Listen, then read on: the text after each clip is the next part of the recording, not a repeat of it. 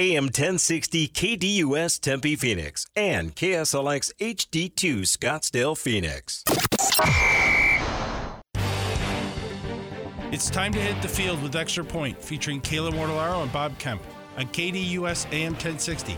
Tweet the show at KDUS AM 1060 or give us a call at 602-260-1060. The snap is back. The hold is down. You can't miss with this combination. And the extra point is good.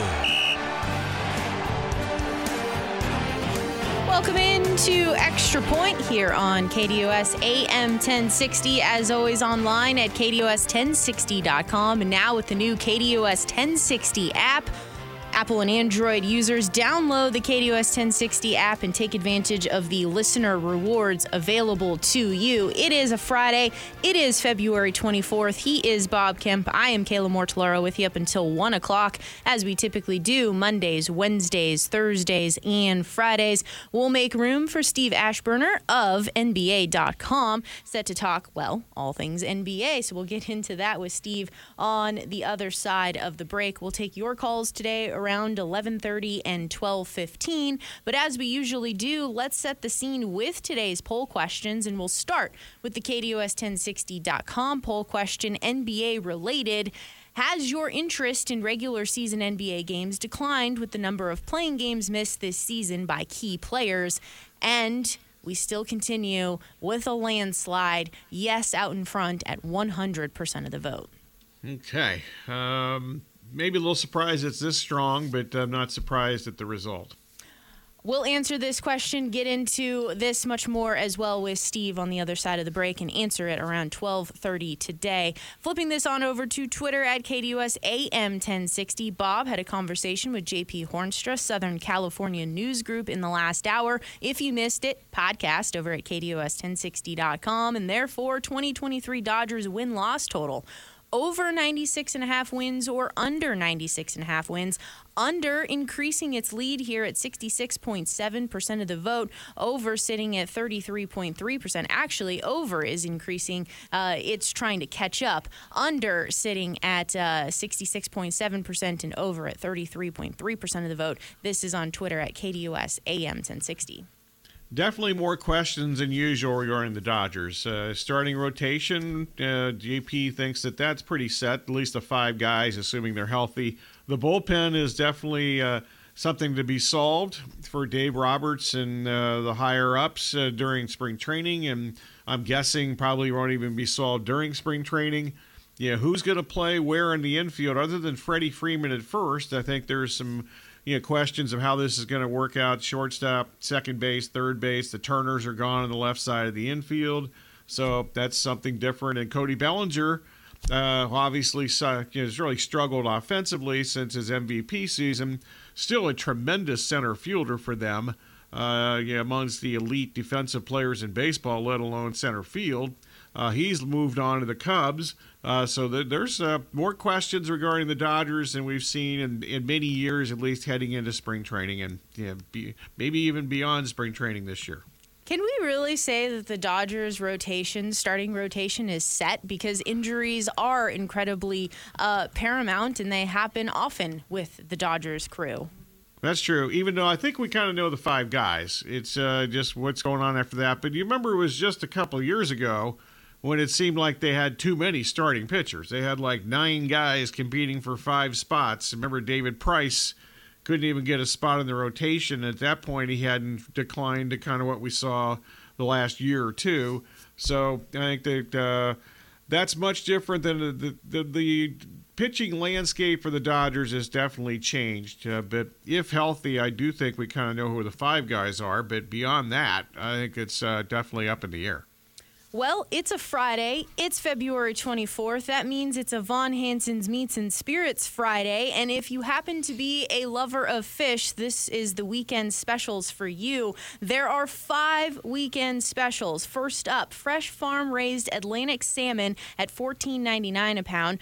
fresh wild ahi tuna at $24.99 a pound, fresh wild halibut fillets at $24.99 a pound, fresh farm tilapia fillets at $6.99 a pound, and frozen 4-ounce IQF cod fillets at $9.99 a pound. Of course, Von Hansen's Meats and Spirits, not your normal meat market. Craft beer, wine, spirits, and amazing treats for your four-legged friends. Visit them, 2390 North Alma School Road in Chandler, or check them out on the website, vonhansensmeats.net. We'll have a $100 gift certificate that could be yours when the lucky caller is called upon to call into the program, but not yet right this minute. We'll have that coming up later on in the program. To get things started, though, I want to go back to the Arizona Cardinals here. They held introductory press conferences with defensive coordinator Nick Rawlis and offensive coordinator Drew Petzing this week. Petzing spoke to the media yesterday. So a couple of different things, because Jonathan Gannon was also part of that press conference yesterday. So a couple of things that certainly stood out to me in that 30 or so minute conversation that they had with the media. Jonathan Gannon was asked about the importance of Murray factoring into finding the right offensive coordinator. Gannon said here, I structured everybody that I interviewed around Kyler. The questions I was asking philosophically, how we were going to play on offense, what I think is hard for defenses moving forward into 2023 and beyond. And a lot of those had to do with Kyler. In my opinion, one of the number one jobs of the offensive coordinator is how to maximize the skill set of the quarterback, the other positions as well, but we know QB is the position that makes it go. Interesting here, because he certainly had firsthand experience of seeing that unfold with the Philadelphia Eagles in terms of being able to maximize the skill set of one Jalen Hurts. Yeah, I'm not trying to avoid the topic here, but I'm probably going to be pretty non-committal on not just the coordinators, but the Cardinals in general for a while, because we have no idea what this roster is going to look like in even a month or 2 months, let alone right now with so many free agents. And they got 30-some guys that are eligible for free agency. The offensive line is not good. They have one guy you can trust, and unfortunately DJ Humphries was injured some of last season. We're not sure whether some guys are actually going to retire or come back in that offensive line. They think they're going to retire, but I thought that maybe last year. So I have no idea. And then obviously the biggest question of all is, when's Kyler Murray going to return and be able to play? Yeah, I think all of that certainly is not without keeping as a caveat in the back of your head. I guess when you're just kind of looking at this from what he has witnessed and how he wants to construct an offense and what he has talked about over time, in that he's going to take things from certain people that he's been a part of their organizations, at least building something that fits what the quarterback can do. We saw that in the growth of Jalen Hurts with the Eagles.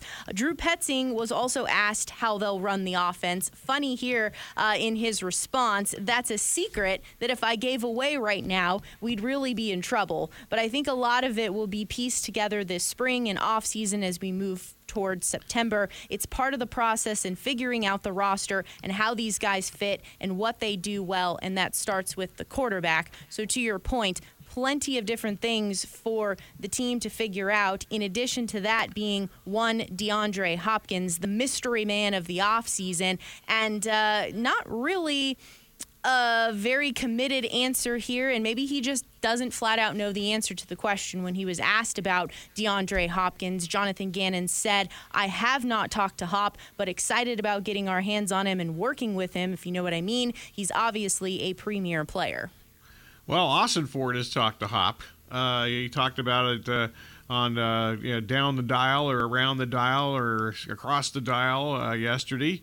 So he mentioned, among other things, that he had a great talk with Hop a couple of weeks ago, and they talked about their philosophy, or he being Austin Ford, talked about his philosophy.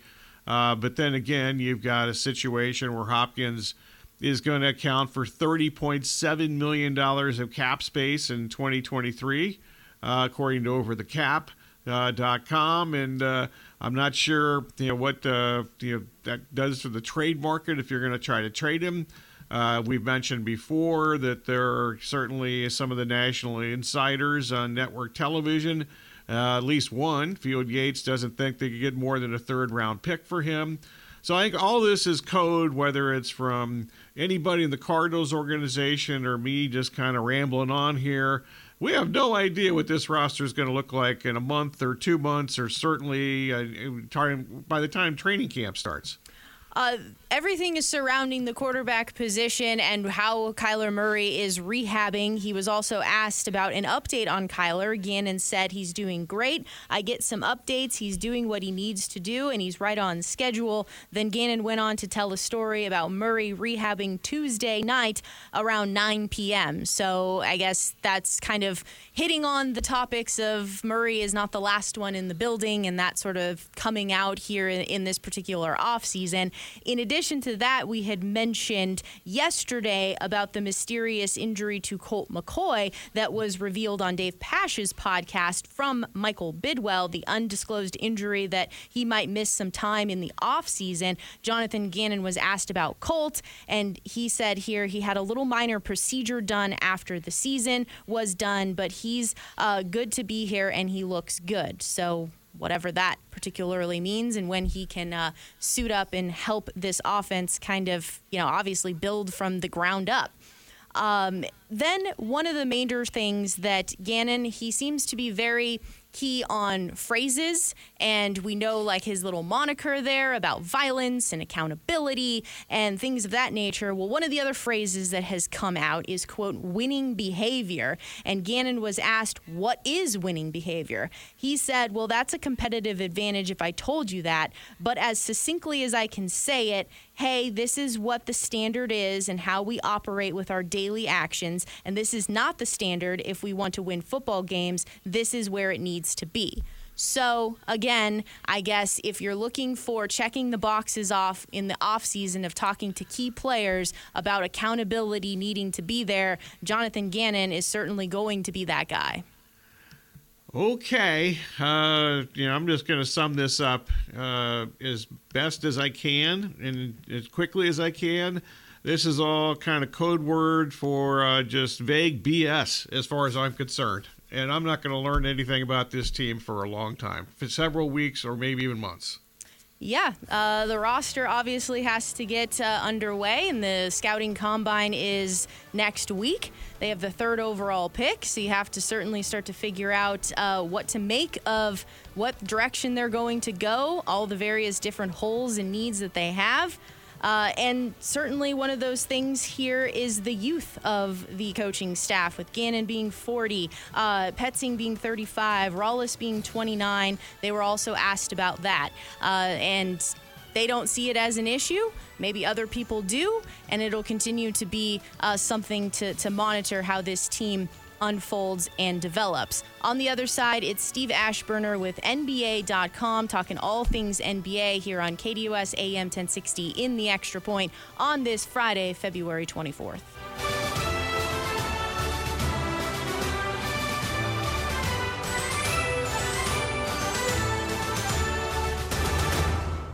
Have you downloaded the KDUS AM 1060 skill for Alexa yet? Food. Alexa is frustrated. No matter how many times do you ask, the answer is mail, chicken. Once you're ready, say, Alexa, open KDUS AM 1060 to listen to your favorite shows.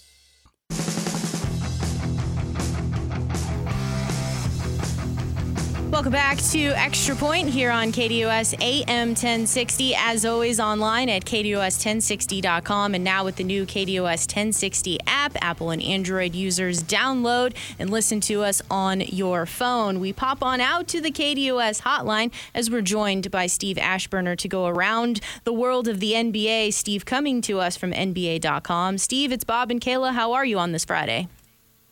I'm doing well. Thanks for having me on. Absolutely. Always enjoy speaking with you. And, well, we have to start here. Kevin Durant and the Phoenix Suns. Much to do about when Kevin Durant is going to be making his debut with the Suns. But when it comes down to it, there's only 20 or so games left in the regular season before the playoffs get started. So is there enough time for KD to work his way into how the Suns want to play, figure out what works best before the games become win or go home? And also, does KD's time on U.S. teams with Chris Paul and Devin Booker help or hurt in this situation? Oh, I don't know how much that helps. I mean, you're talking a couple of players, I get it. But it's going to take the overall group. I mean, I suppose the familiarity on the floor is better than not having it. I think there's enough time. I mean, to me, the challenge is for everyone else to sort of fit around Kevin Durant. A lot of times when a player joins a new team, it's on him, the burden to make sure that he can fit in without rocking the boat. But Durant is so it's two things. I mean, he's so essential to what's going to come out of this, and he's sort of a plug and play kind of a guy. I don't think that his style of play would disrupt much. I mean, it's just a matter of touches that somebody else might be used to, might be going to him now. But I think it's a fairly easy process for these guys to be able to handle it on the floor. You've got veterans by and large, and shouldn't be that big a deal. I mean, to me, the bigger question is, they're about 10 games behind the Nuggets in the West, and is there enough time for them to climb all the way up to the 1 seed? I don't think so. The math is really hard for that to happen. And then what does that portend for the playoffs? Well, what it would portend is that when they met, Denver would have that home game, that Game 7 in its back pocket, which could matter, but might not. I think that the Suns can use the remaining regular season to ramp up, but they can still be finding their way and making this work. In the first round, when you're playing lower seeds, particularly if they can get to a position where somebody is scrambling, up the play-in ladder, then we'll see. I mean, maybe they don't get that high, but they're still, they're going to have, I think, a lot of advantages. I think they're going to be the second best team in the West by the time we hit the postseason. I guess that's sort of a long way of getting around to that point. I think Denver is still going to hang on to the number 1 seed, but I think Phoenix, for the way it will be playing and how it feels about its chances come postseason, I think they'll be pretty close behind the Nuggets. Sticking with the Western Conference for now, Memphis was a team that, like 6 weeks ago, I thought, man, they've got something going here. And then they seemingly have not won very many games since that stretch over the last few weeks. What's happened to them? Yeah, I think some maturity is showing with the Grizzlies. They were great when they were on a roll. I think they got a little bit out in front of themselves with their mouths. I mean, you had John Morant yapping about he's fine with the West, and they've had the stuff, the Shannon Sharp stuff, and that sort of courtside, shenanigans that is merely a distraction if a team is serious about where it wants to go. I think they haven't learned how to handle success, and as a result, now they're learning how to handle some adversity. I just think it's a matter of not having been there before, in essence. And I mean they won a playoff series, big deal. I mean it was an exciting team. It is an exciting team. I don't think they're perfect by any stretch of the imagination, but I think ultimately it's this is new to them, and they need to take a couple of smaller steps before they can have the biggest britches. Steve Aschburner, NBA.com here on KDOS AM 1060 in the Extra Point. Staying in the West, it feels like no one is talking about the Nuggets. They have been the top team in the standings in the West all season long. Jokic might be competing for a third MVP title, and yet after the trade deadline, after the All-Star break, it just feels like they aren't even leading the West the way that the narratives have been structured. So when it comes down to it, though, what exactly makes this Nuggets team so formidable, and why shouldn't they be slept on? Well, I mean, this is they've got great continuity, assuming they can have their guys healthy. And Jamal Murray, is back. Michael Porter Jr. is being able to hang in there with his various ailments and things. Everybody is better because they play with Nikola Jokic. To me, I mean, it's an either-or type of thing. If Jokic is healthy, Denver's a top contender. If something were to happen to him, they're one of those teams, like a lot of teams. I mean, probably anywhere from a half dozen to a dozen teams that if you lose your main guy, you're pretty much done. Some teams can absorb that kind of a hit, but when you've got a guy who's head and shoulders above the other guys on his roster, like Jokic is, it's proven statistically. Obviously, it would be a deflating psychological occurrence if he were to get hurt. Now, I'm not trying to jinx him or anything like that. I love watching Jokic play. He's surprising, even though his background. Consecutive MVPs and a strong candidate for a third straight, which would put him in uber elite company. He's still surprising to me on the floor with things he does. It's like, oh yeah, it's like a reminder that you underestimate him by appearance, and then he just pulls the rug out from under you. So I think Denver, they're doing what they need to do. In my view, they needed to have a great regular season. Jokic has been good for a while, but they've been a little bit underwhelming in terms of their results, and they needed to have this all translate into victories, and they're doing that now. You guys know what happened though when you can have the best record in the regular season, and you still run smack into something, in the playoffs. So that's probably what all the West competitors with Denver are hoping for. That okay, you'll get that number one seed, but we still might be able to shock you and maybe not even let it get to a Game 7 if you need that. The Warriors, I'm going to assume that Steph is healthy and can come back for the postseason, but do they just suddenly snap their fingers and start guarding somebody once the playoffs start? Because they certainly haven't guarded anybody so far. Yeah, that's a great point, Bob. I don't know. I mean, people are pronouncing the Warriors dynasty over. I'm seeing that a lot lately, and I'm wondering whether they can just rally it again when they hear the playoff bell. That's not easier. That's not easy to do, and it gets harder to do as some of your players get a little more advanced in age. And they've got a little bit of a split. They've got these guys that are long in the tooth with Steph and Clay and Draymond, and then you've got guys that necessarily haven't proven they can do it on their own. I mean, Jordan Poole.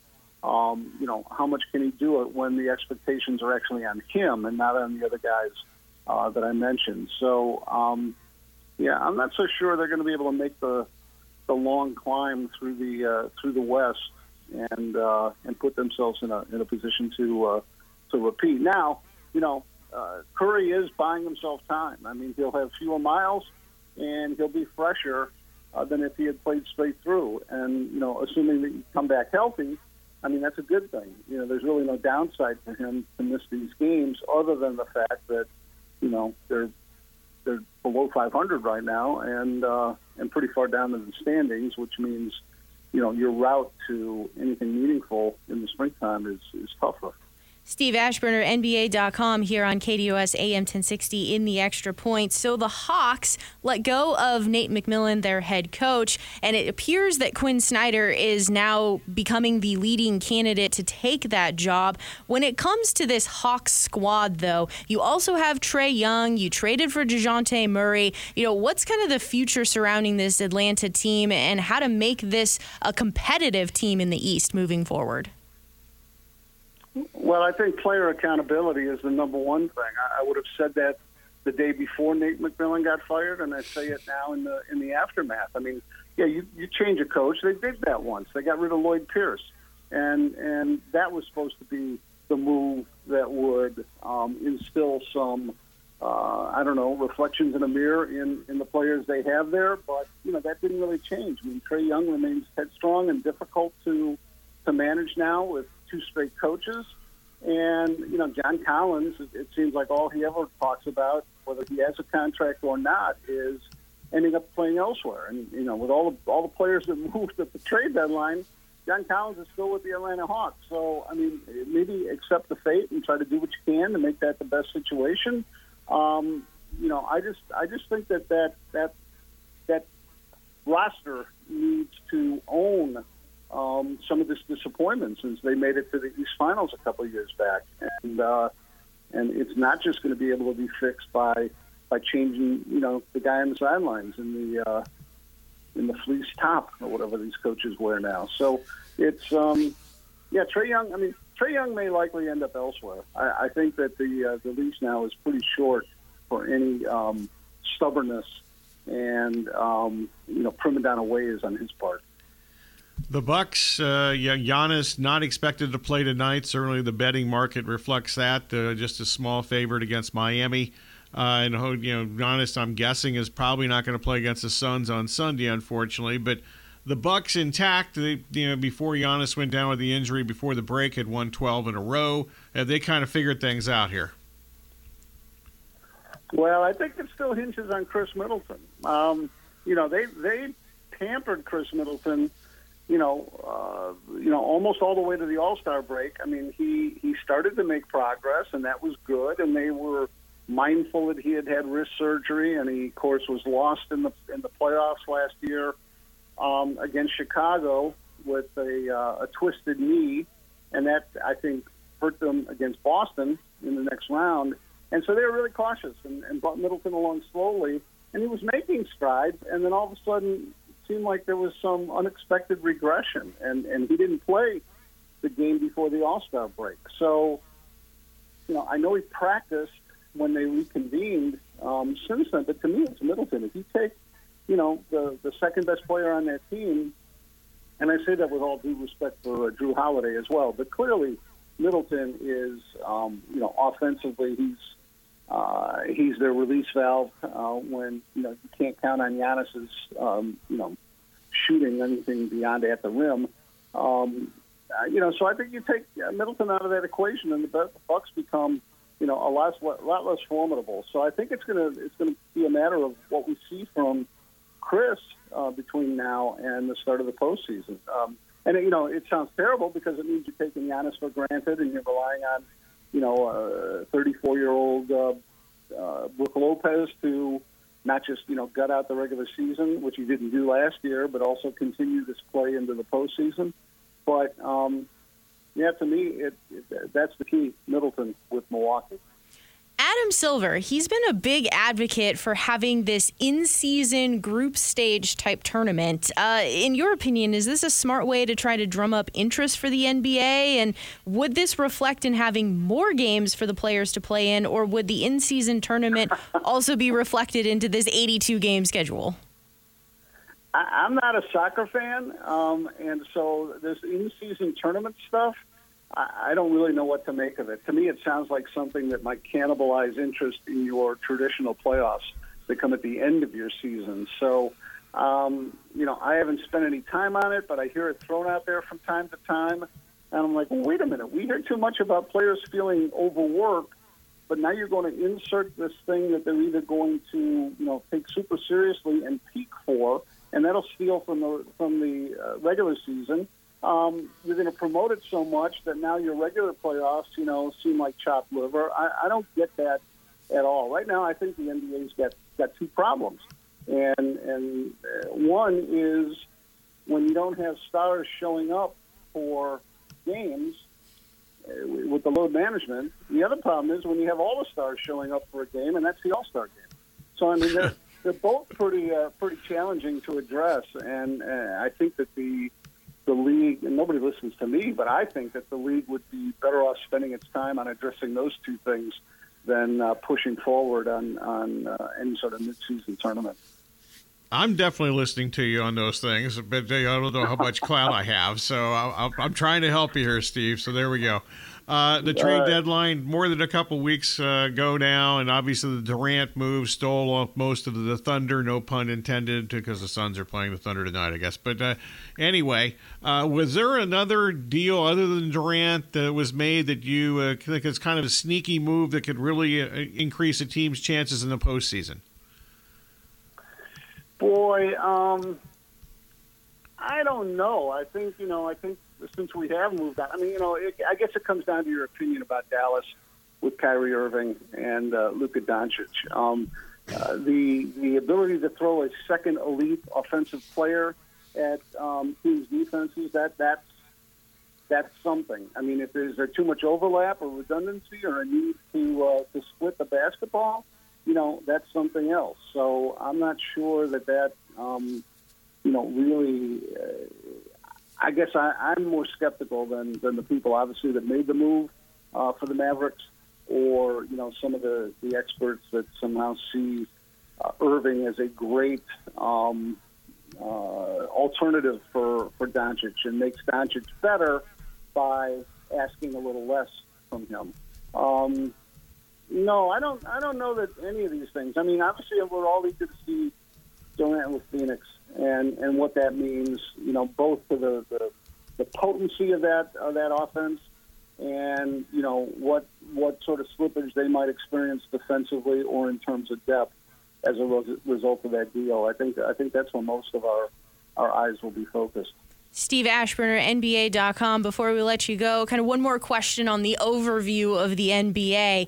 Is this a good thing or a bad thing for the league that scoring, points, just continues to be on the rise and defense sometimes is like less than optional? Well, they've taken defense out of it by restricting, a lot of the physical play and the contact and impeding the offensive players. That sort of stuff held down scores, but it also wasn't very sightly. It was rather unsightly back in the '90s, for instance, when you had that stuff.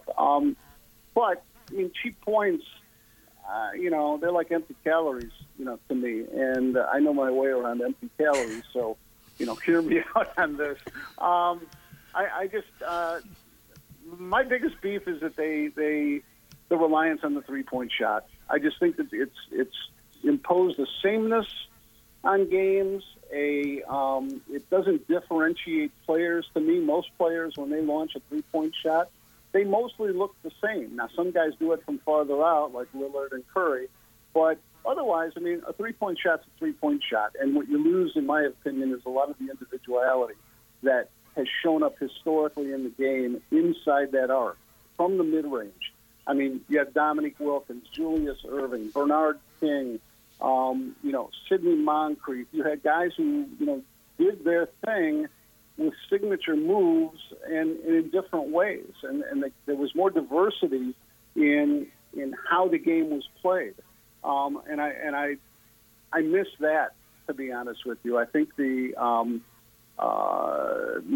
just firing from outside, sometimes it feels like I'm watching a skee ball game, and there's also I get tired of seeing guys miss 3-pointers. You can say that making 33% of your threes is the equivalent of making 50% of your 2's. That's the math that started this whole mania.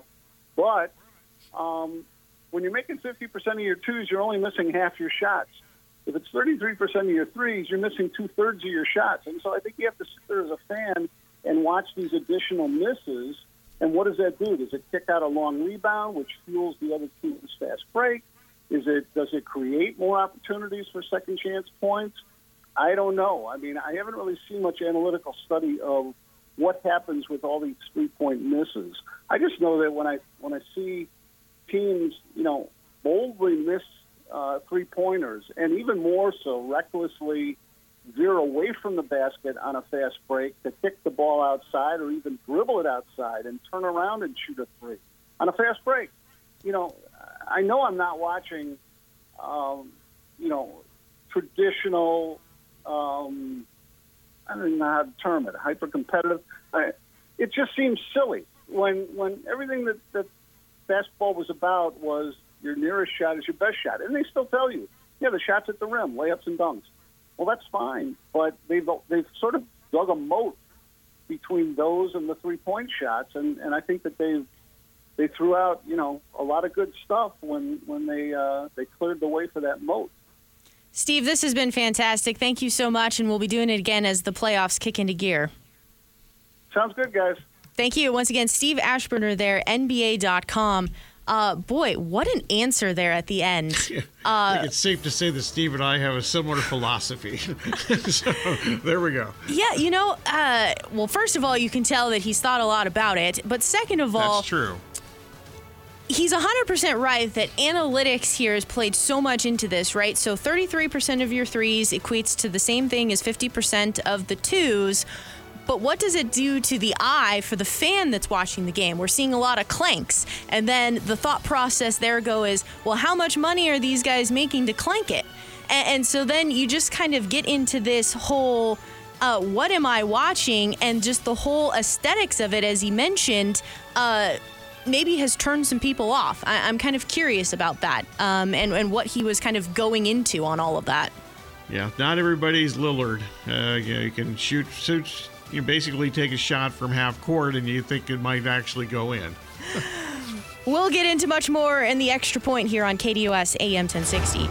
James Out West featuring Ryan Brooks brings NFL, NBA, and local sports talk to you Monday nights at 7 here on KDUS AM 1060 and KDUS1060.com.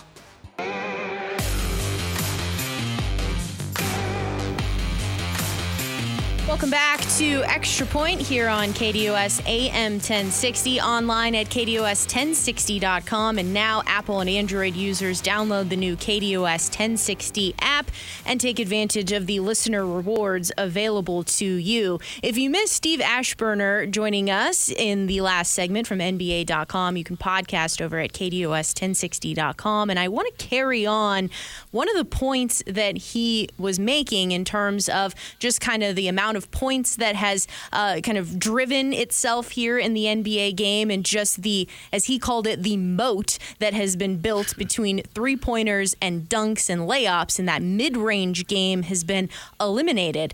Now, what's fascinating here is I saw this from PHNX.com. They covered the Suns and diving into mid-range assassins is what they called them. Devin Booker has a really good mid-range game. Chris Paul has a really good mid-range game. Well, now adding Kevin Durant, he doesn't shy away from the mid-range game, and the numbers back it up here.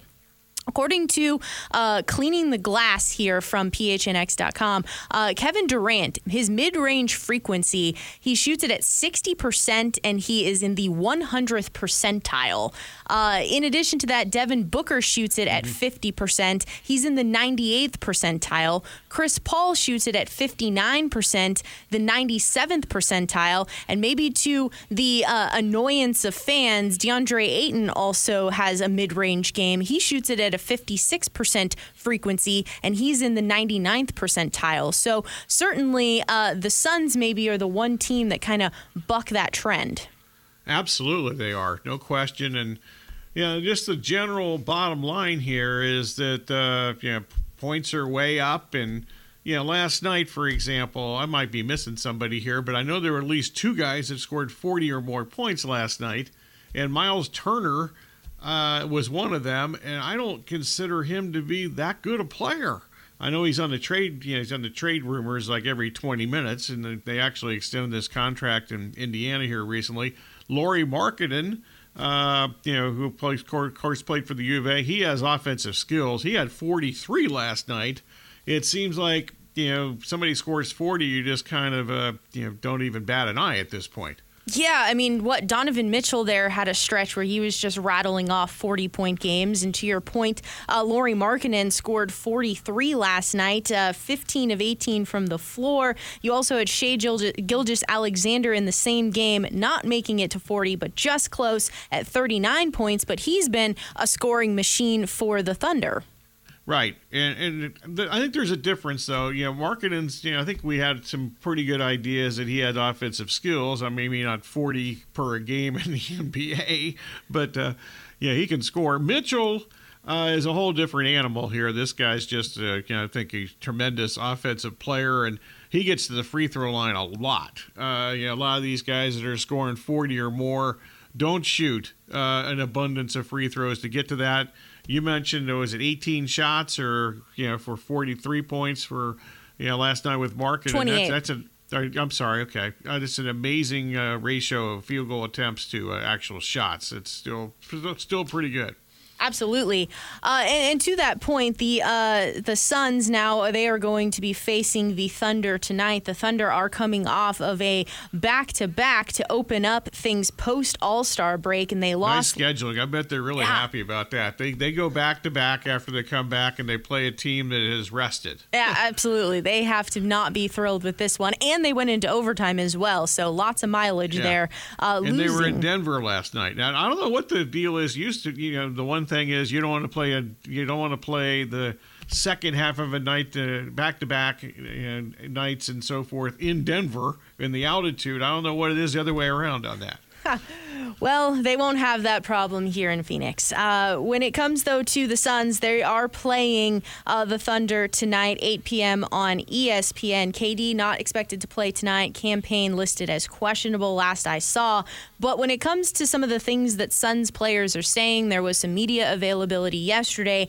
Ayton said that everybody's competitive level has risen and, quote, less smiles, more seriousness. Well, yesterday afternoon was supposedly, Imani Williams mentioned that that's the longest practice, that probably is close to the longest practice we've had all season outside of training camp. They went for 2 hours. Durant was in full, basically a full participant and made it through. I think the biggest reason he's not playing tonight is that Williams also said we'll see how all the guys respond. So they want to see how they respond today after the long practice yesterday. It appears that Payne it looks like he might play. Landry Shamet has already been ruled out along with Durant, but they said yesterday that Payne was questionable for tonight. He hasn't played since January the 4th, by the way. I know that there's really strict rules in the NFL now about practice time and, pads and number of hours that you can be on the grass. Does the NBA have similar rules to all of that? Or is it kind of what the coach wants? Not on a weekly basis, but they do have, the All-Star break. You have to give your players X number of days off. I'm not exactly sure what that is. And then when you have, the Suns didn't play last night, so that falls into a different category. Remember, they were the last team to play last week, though, before the break. That's true. We wrap our number one up on the other side of the break. SB Nation Radio is now Sports Map Radio, keeping sports content fresh and fun. Join us right here on KDUS AM 1060.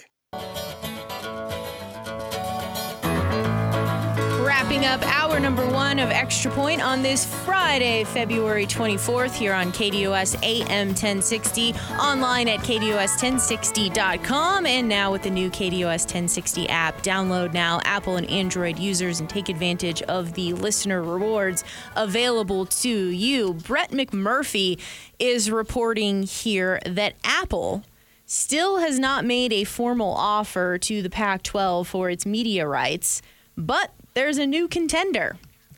Ion Television has emerged as a potential Pac-12 partner, sources are telling Action Network.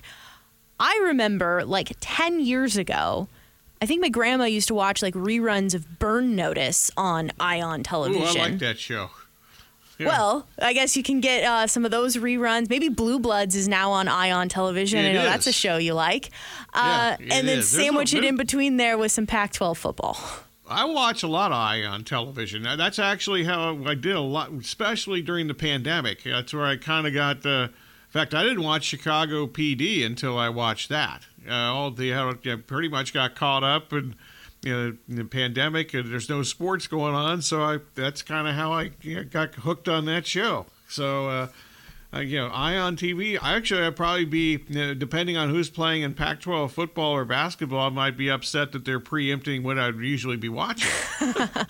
So, but I'm not sure if I want to watch a Washington-Stanford basketball game instead.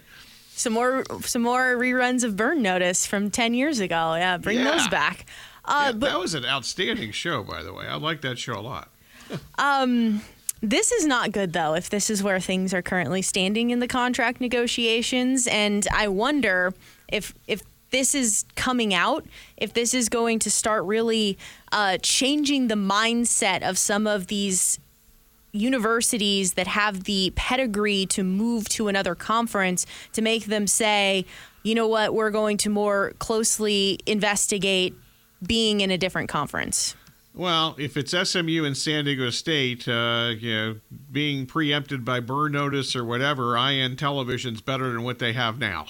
SMU's in the AAC, going to move to the Big 12 supposedly at some point, and the Big 12 doesn't have a television contract. I mean, they've got some stuff with networks. They've got this ridiculous thing they have. In my opinion, ridiculous thing. There's too many too many Big 12 basketball games that's on the pay-per-view ESPN format, and like Texas and Baylor the other night was that last week, I guess it was, but recently, that was a pay-per-view game and not on regular television. So, if you can just get on regular television, I would think that's to your benefit. I guess I was more thinking of like an Oregon and a Washington having the conversation to try to move on to like the Big Ten, so that, not necessarily new teams coming in, but teams that are currently been part of that foundation saying this is going in the wrong direction. We can certainly explore this in hour number 2 of the Extra Point, which is coming up on the other side of the break here on KDUS AM 1060.